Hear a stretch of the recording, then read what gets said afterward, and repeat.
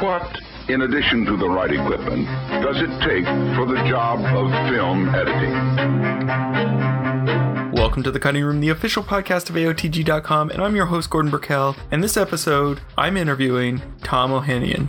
Now, Tom is the co-creator of Avid, and he's won Oscars and Emmys, and he recently released a book titled The Making of a Motion Picture Editor. Now, he and I sit down and we discuss the early days of Avid, we discuss some of his work in writing, and then we focus primarily on the book. But this book is definitely something you should check out. You can check it out on Amazon or any of the ebook services or your favorite bookshop.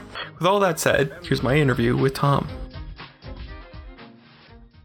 Do you mind if we start just a bit about your involvement with Avid and then sort of segue into the book?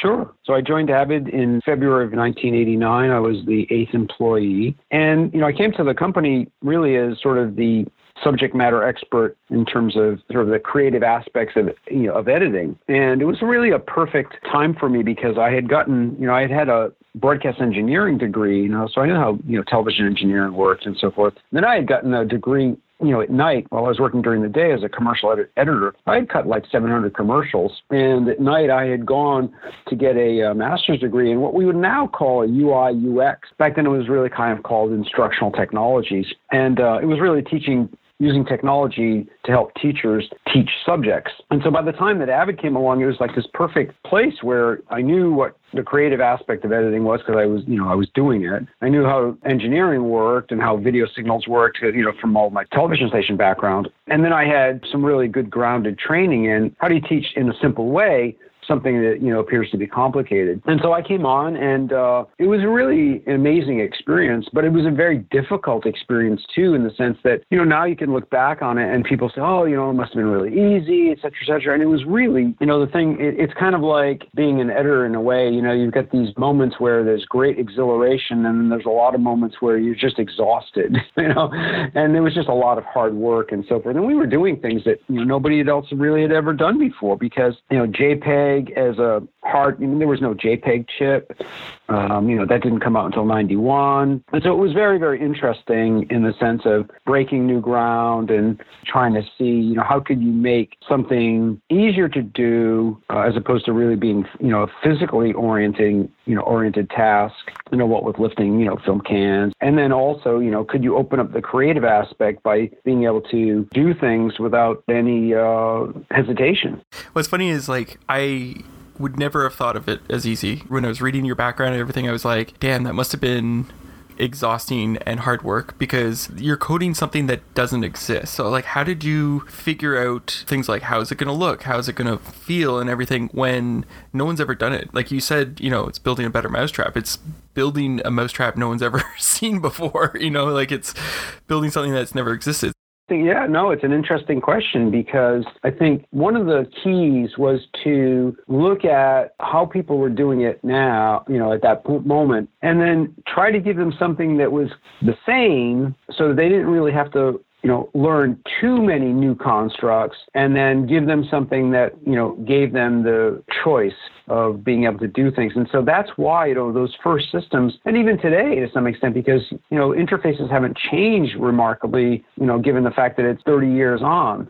And so that's why the whole concept of in film, it was always that, source reel and take up reel, feed reel, take up reel, model. And then on the videotape side, it was always like a source machine and a record machine, right? And so that's why you had these constructs of, a window that had your content, which was called a bin to mirror the film editor's bin. Okay, so we got that. And then there was this, if you were a videotape editor, you knew where the source side was, and then you knew what the record side was. So that was good and easy to grasp. And then on the film side, it was the same thing. There's dailies, and here's, my sequence. I think the thing that was a very important thing to put in place was that timeline, because the timeline really mirrored a film synchronizer in the sense of, your video and audio tracks, but the videotape editor never had anything like that. Here was an architectural blueprint of your sequence, and it was amazing. And you could, move around it. You could see, all the clips and so forth. But, there were moments where, we would say, we would do our training, for people, and they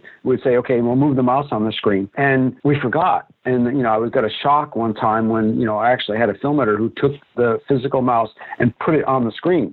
and moved it because this person had never touched a computer before. And so it was every aspect of interface design, you couldn't move the model. I mean, can you imagine if we just had like a single screen and a timeline? It would be really weird. People would not be ready for it at the time. Now, now you can do stuff like that. And certainly compositing systems, did all those types of things, but it would be too strange. It would be too much of a leap. So we had to sort of hew to what was there at the time. And then, it really put a spotlight on the training. It really had to not take anything for granted. Here we were, people from the industry or the computer industry or, with software. And, you'd say, well, I mean, one of the things, frankly, Gordon, that was really like crazy. I mean, this is like a 2-week discussion was when your mark and out point should be inclusive or exclusive. And you think about it now and you're like, well, it's obvious what it should be. And like, was it? Is it? The videotape editor expected, it not to include. The film editor expected, whatever frame you see is the frame I'm going to cut and going to include, right? So that was like 2 weeks.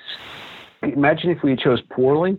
I mean, one of the things that was really remarkable was just like the ergonomic stuff. Like, for example, I was in a discussion, it was very, very early on. And, they were asking me, well, where should, marking an in point and marking an out point, if you're doing it on the keyboard, be? And so, I looked at my hand. I'm like, well, look, the most dominant, whether you're left-handed or right-handed, your strongest fingers almost always are going to be your index finger and your middle finger. And so that's why we sort of modeled them based on where those fingers, would be. Imagine if you would put it on a pinky finger, it'd be ridiculous. You'd have so many problems. So, I mean, it was every aspect of things that you'd have to look at. And so that's what became hard. It was all these different things that if you got some of them wrong, the key ones wrong, it might have resulted in a bad, user experience, and it just wouldn't seem natural. And I think that's one of the things that, we did get right was that, okay, this kind of seems natural, even though it's something completely new. The big question around this is that, now we have Avid, Adobe, Final Cut X, Resolve, but in the 90s, I feel like a lot of people sort of forget there was almost like an explosion of all these editing softwares. Like everyone was trying to build one. There was the Montage, there was the EditWorks or whatever it was called.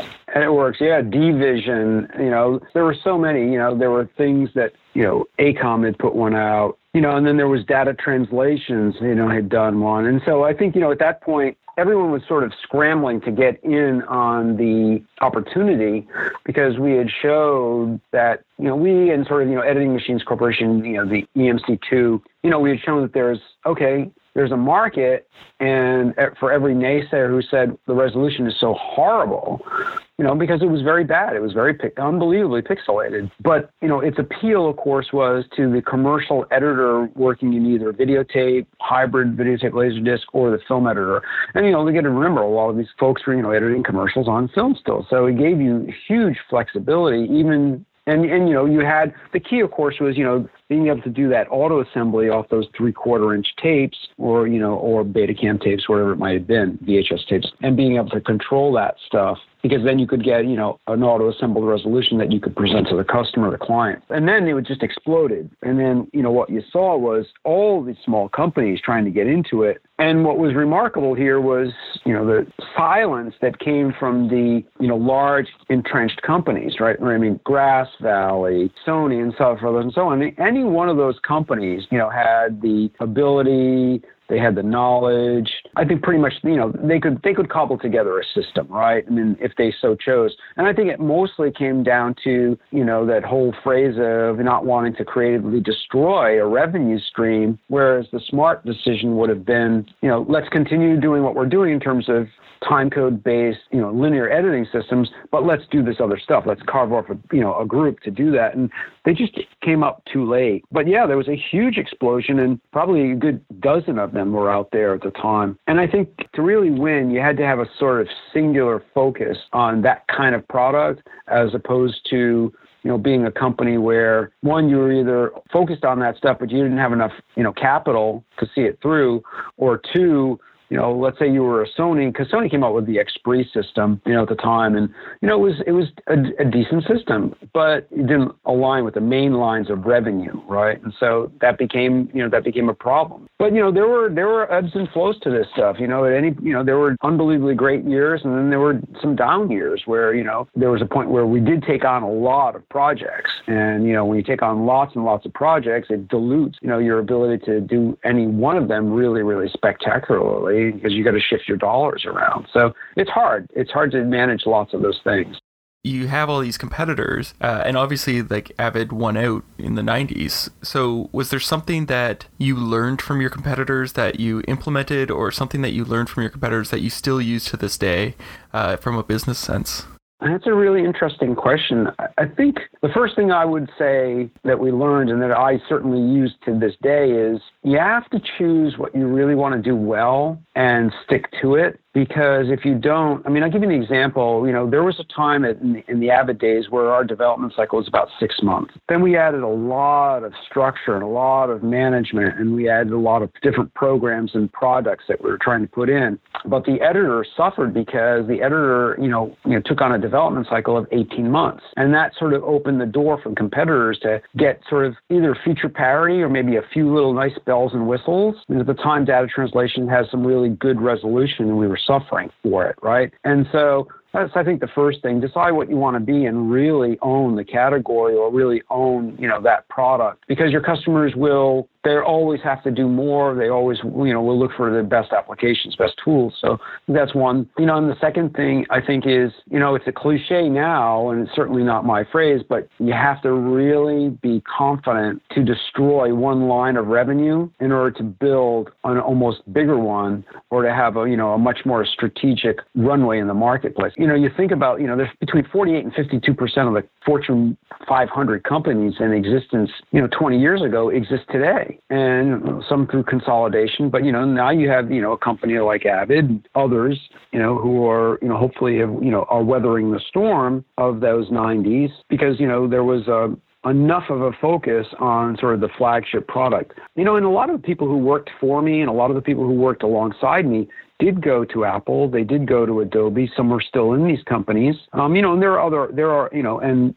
Resolve, is out there, of course. I think Blackmagic is doing a really interesting job in terms of, the types of companies they're acquiring and how they sort of fold them together to have, sort of a lens to device strategy. But it's focus, right? It's focusing on, the products that people make a living out of, and they hone their craft, and they want to really be long-standing members of the industry. And those people, your users, look to you as a manufacturer, and want to make sure that you're going to be behind your products. And I think that's a very important thing that, I certainly have taken away. I think those are the types of things, Gordon, that, that come to mind. I'd love to utilize that as my segue into your book. So what was it that inspired you to start the journey of making this book? Oh, and I guess tell us the name of the book too, so our listeners can hear it. Yeah, of course.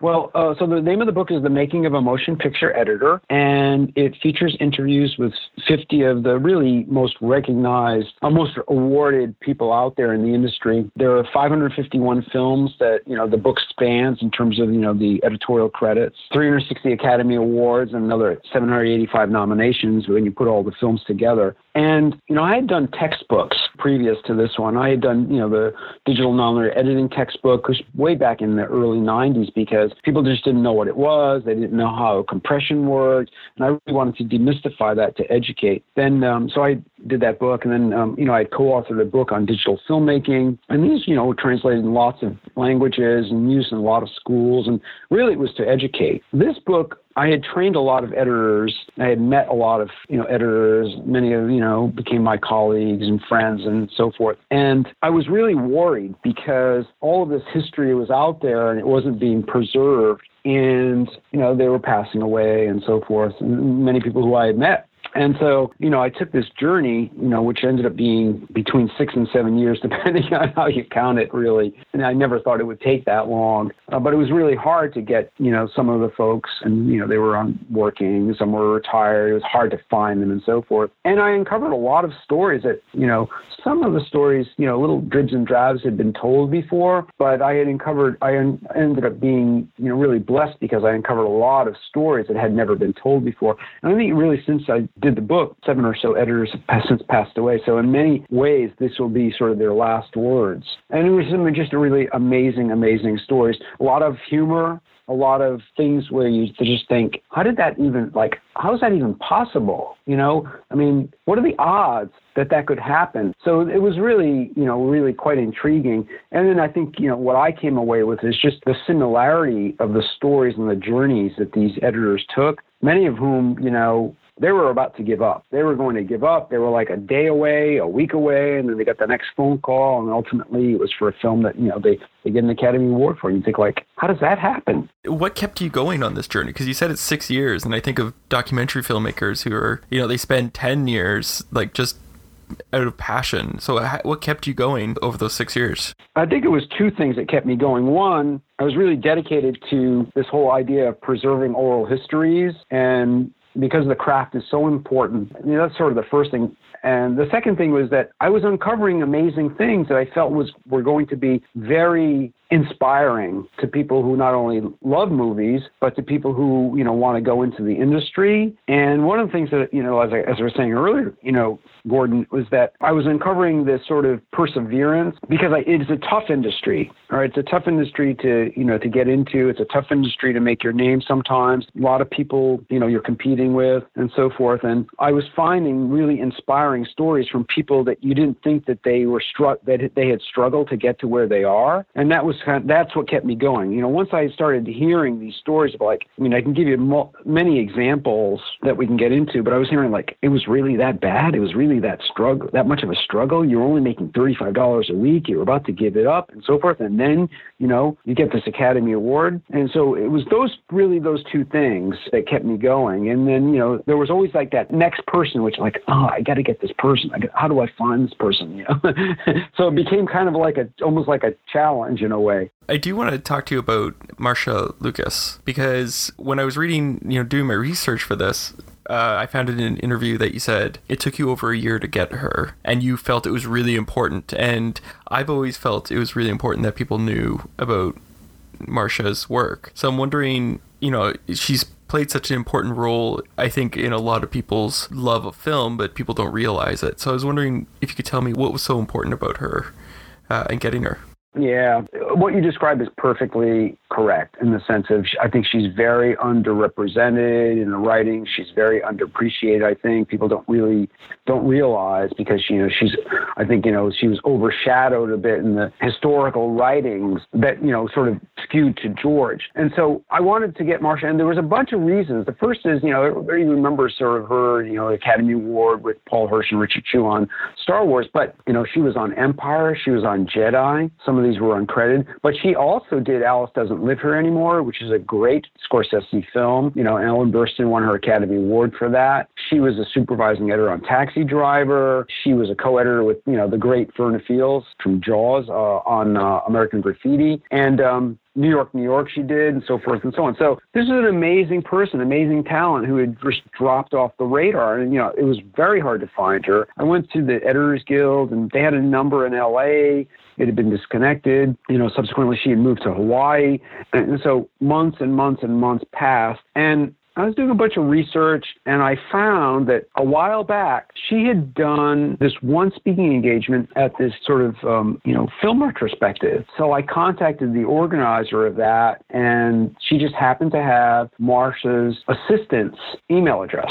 So, this began the journey, right? And so I emailed her, said what I wanted to do. I said, it's just really unfathomable to be able, to do this book, without telling her story. And, she said, well, I'll pass it on to Marcia. She's in Hawaii, and she's really not going to be available for the, 3 to 4 months. And so, the question is, do you publish? Do you not publish? What do you do? And, and there were a couple of others that I was waiting for. So I eventually got to talk to her, and it was great. I mean, it was really amazing because when George was shooting Star Wars in London, Marcia she wasn't working on the film.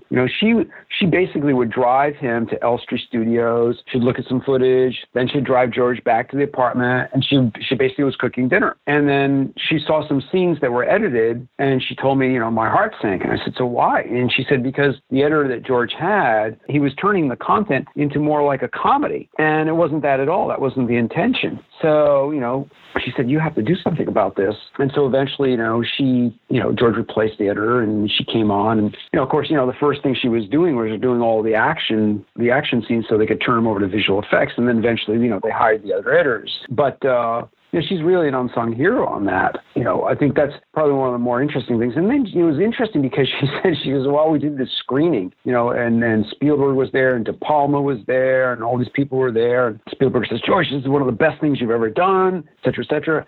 And De Palma says, what's this thing with the Force? You got to get rid of that thing. It's horrible. Nobody understands what it is, right?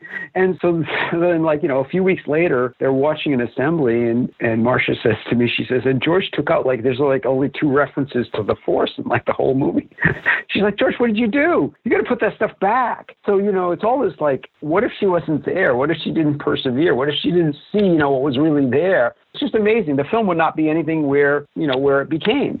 Now, one of the things I've found interviewing editors is a lot of them are very, I want to say, introverted and very quiet because they spend their days in dark rooms. So one of the things I've always found difficult is sort of getting them to open up and draw out some of the story. So what were some of your techniques in interviewing them to get them to open up? Yeah, it's interesting. There wasn't really the questions that I asked. Some of these people had been interviewed, multiple times, right?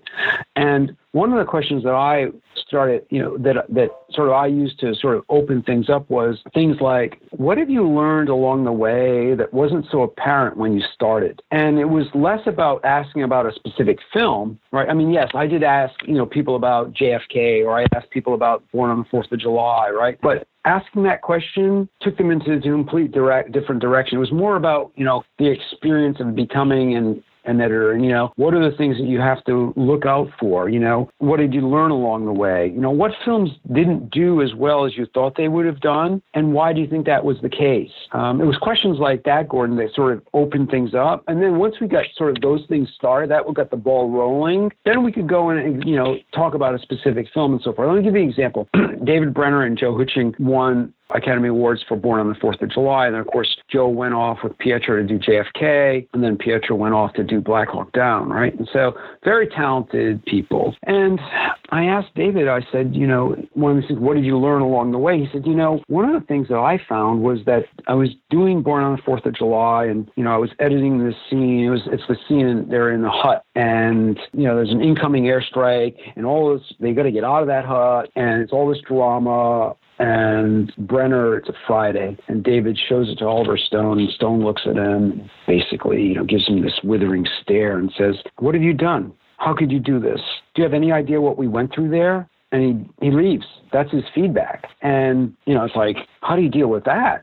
How do you even interpret it, right? And so it was less about talking about that film and more about what did he mean? What did he say? What did you do? And he said, I worked all weekend and showed him what I did on Monday, and Oliver said, good, much better, now we can get to work. What actually happened? I didn't really ask him about the scene. I didn't ask him about any of that stuff. And what David told me was I didn't really understand the emotion behind the material as opposed to the material on the page. And so I cut it in a way that was more, maybe more cuts than it needed to be. And while I thought I was adding suspense and drama, there was a different plane that Oliver was operating on. I'm sort of embellishing some of David's words. Obviously, in the book, he tells you exactly what his thoughts were, but that's what you find out. And you can learn a lot about that, right? Any film, lover or editor or aspiring editor, can learn a lot about stuff from that story. And, those things happened over and over again. So that was one way because, yes, there were definitely editors who were very, very, they were shy. They didn't really want to talk about the craft. They didn't know how to talk about the craft. And when I would call them or when I would write to them and start to schedule the things, the time, I said, really, we're not going to spend a lot of time on, picking apart scenes and anything like that. I really just want to talk to you about, your career, your experiences. What have you learned? What do you want to pass on to people? And, that really broke the ice. I would say everybody was really looking forward to answering those kinds of questions.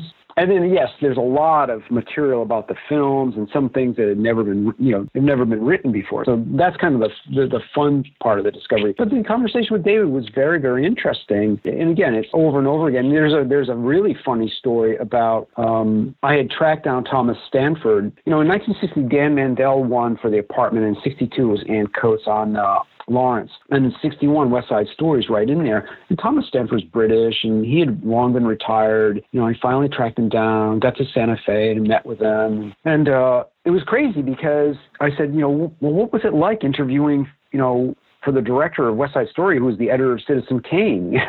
He's just like, very, very difficult, right? He goes, but I was so young, I just didn't, it didn't faze me in a way. And he asked for West Side Story, and he got turned down. And I said, really? And he said, yeah, Bob, he's Bob, right? Bob Wise. He says, Bob said, I think you're too young. I want to go for somebody who's more experienced. And so a couple of weeks in, Thomas is working on the lot, a different picture, and he goes by like 2 weeks into shooting West Side Story, and Wise says to him, he goes, what are you doing? And he goes, I'm over here, I'm working on this. And he says, I think I need somebody who's younger, more open to ideas, more flexible, and that's how we get the job. It's crazy, right?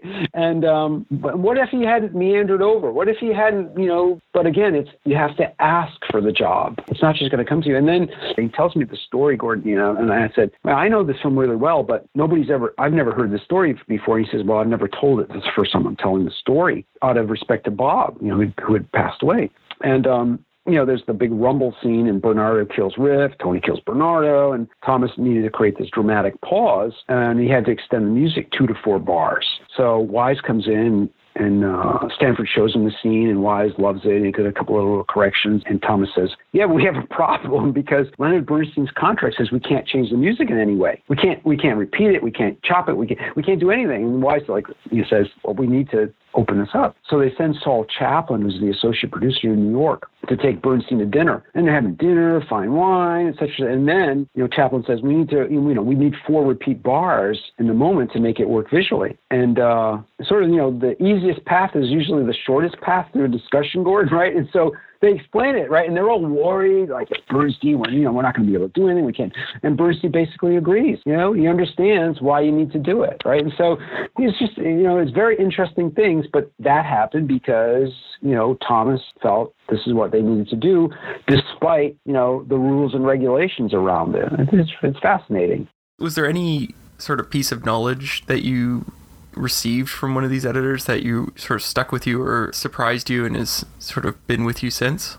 It's almost like quoting Churchill, right? And the never, ever, ever, ever, ever give up, right? There's lots of stories like that. You think about Stephen Mirioni, you think about Hughes Winborn, respectively for, Traffic and Crash.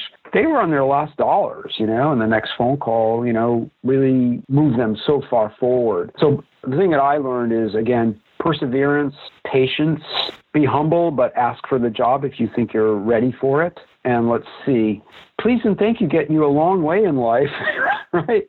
And the other thing is, it's funny, I was talking to an editor and I said, so when you interview an assistant, what are you looking for? And, the editor would say, these are Academy Award editors, and they would say things like, it's the little things, like, I'm going to be in this room for a year, Will we have something to talk about other than the work? Do they have a varied background? Do they have, different life experiences? Will they be able to help me as opposed to just, arranging my footage? So that was very interesting, right? One of the really interesting things was just getting insight into, how to present yourself. I think those are important things, whether you're going on a job interview, in a different industry or whether you're pursuing this type of career. You mentioned earlier you would ask the editors, what do you want to pass on? So I want to ask you, from your life experience and everything you've sort of seen, what is it that you would like to pass on to the next generation of, whether it's tech builders or editors?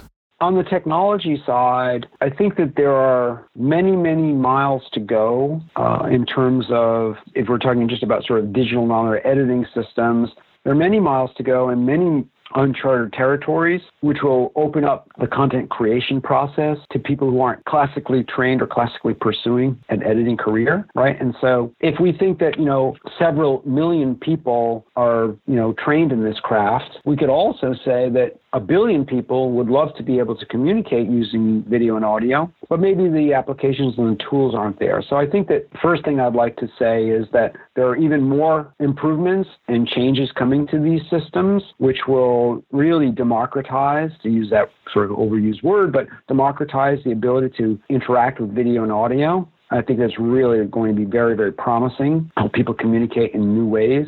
And so that's something that, I want to hopefully, have some ability to help influence. And then the other thing I think, and just in terms of the artistic side, is try to find a mentor in whatever you're doing. Try to find someone who can guide you and show you a little bit of a path and give you some advice and guidance. There are a lot of people who are really willing to help, but you have to ask them, and you have to ask them in a polite way and be respectful if they're really, really busy. But if you can find someone who can help you along the way or just guide you in terms of where some of the potholes might be, it can be very, very important. Maybe the last thing, Gordon, is, don't be dissuaded by, some failure. One of the questions I asked people, as I said earlier, was what film did you work on really, really hard, and you really thought it was going to do well, and it just didn't, and, you'd like audiences to revisit. And for the craziest reasons, it might just be out of your hands. I asked this question to Joel Cox, who, long time, Clint Eastwood editor. And so, we both said the same film, and he said, this is a film about, really like child kidnapping. And in the United States, they open it in November. Who wants to see that, in the holiday season? In Europe, they open it in February, and it does $100 million. That's completely out of your control, as an editor or as, someone who's working in the creative aspects of these things. Bad decision? Yeah, horrible decision, right? But, it's just one of those things. Now, I have one last question that I ask everyone I interview, and I was wondering if you could tell me, what is your favorite guilty pleasure film to watch? That's funny. Favorite guilty pleasure? Oh, it's got to be Roadhouse. Okay.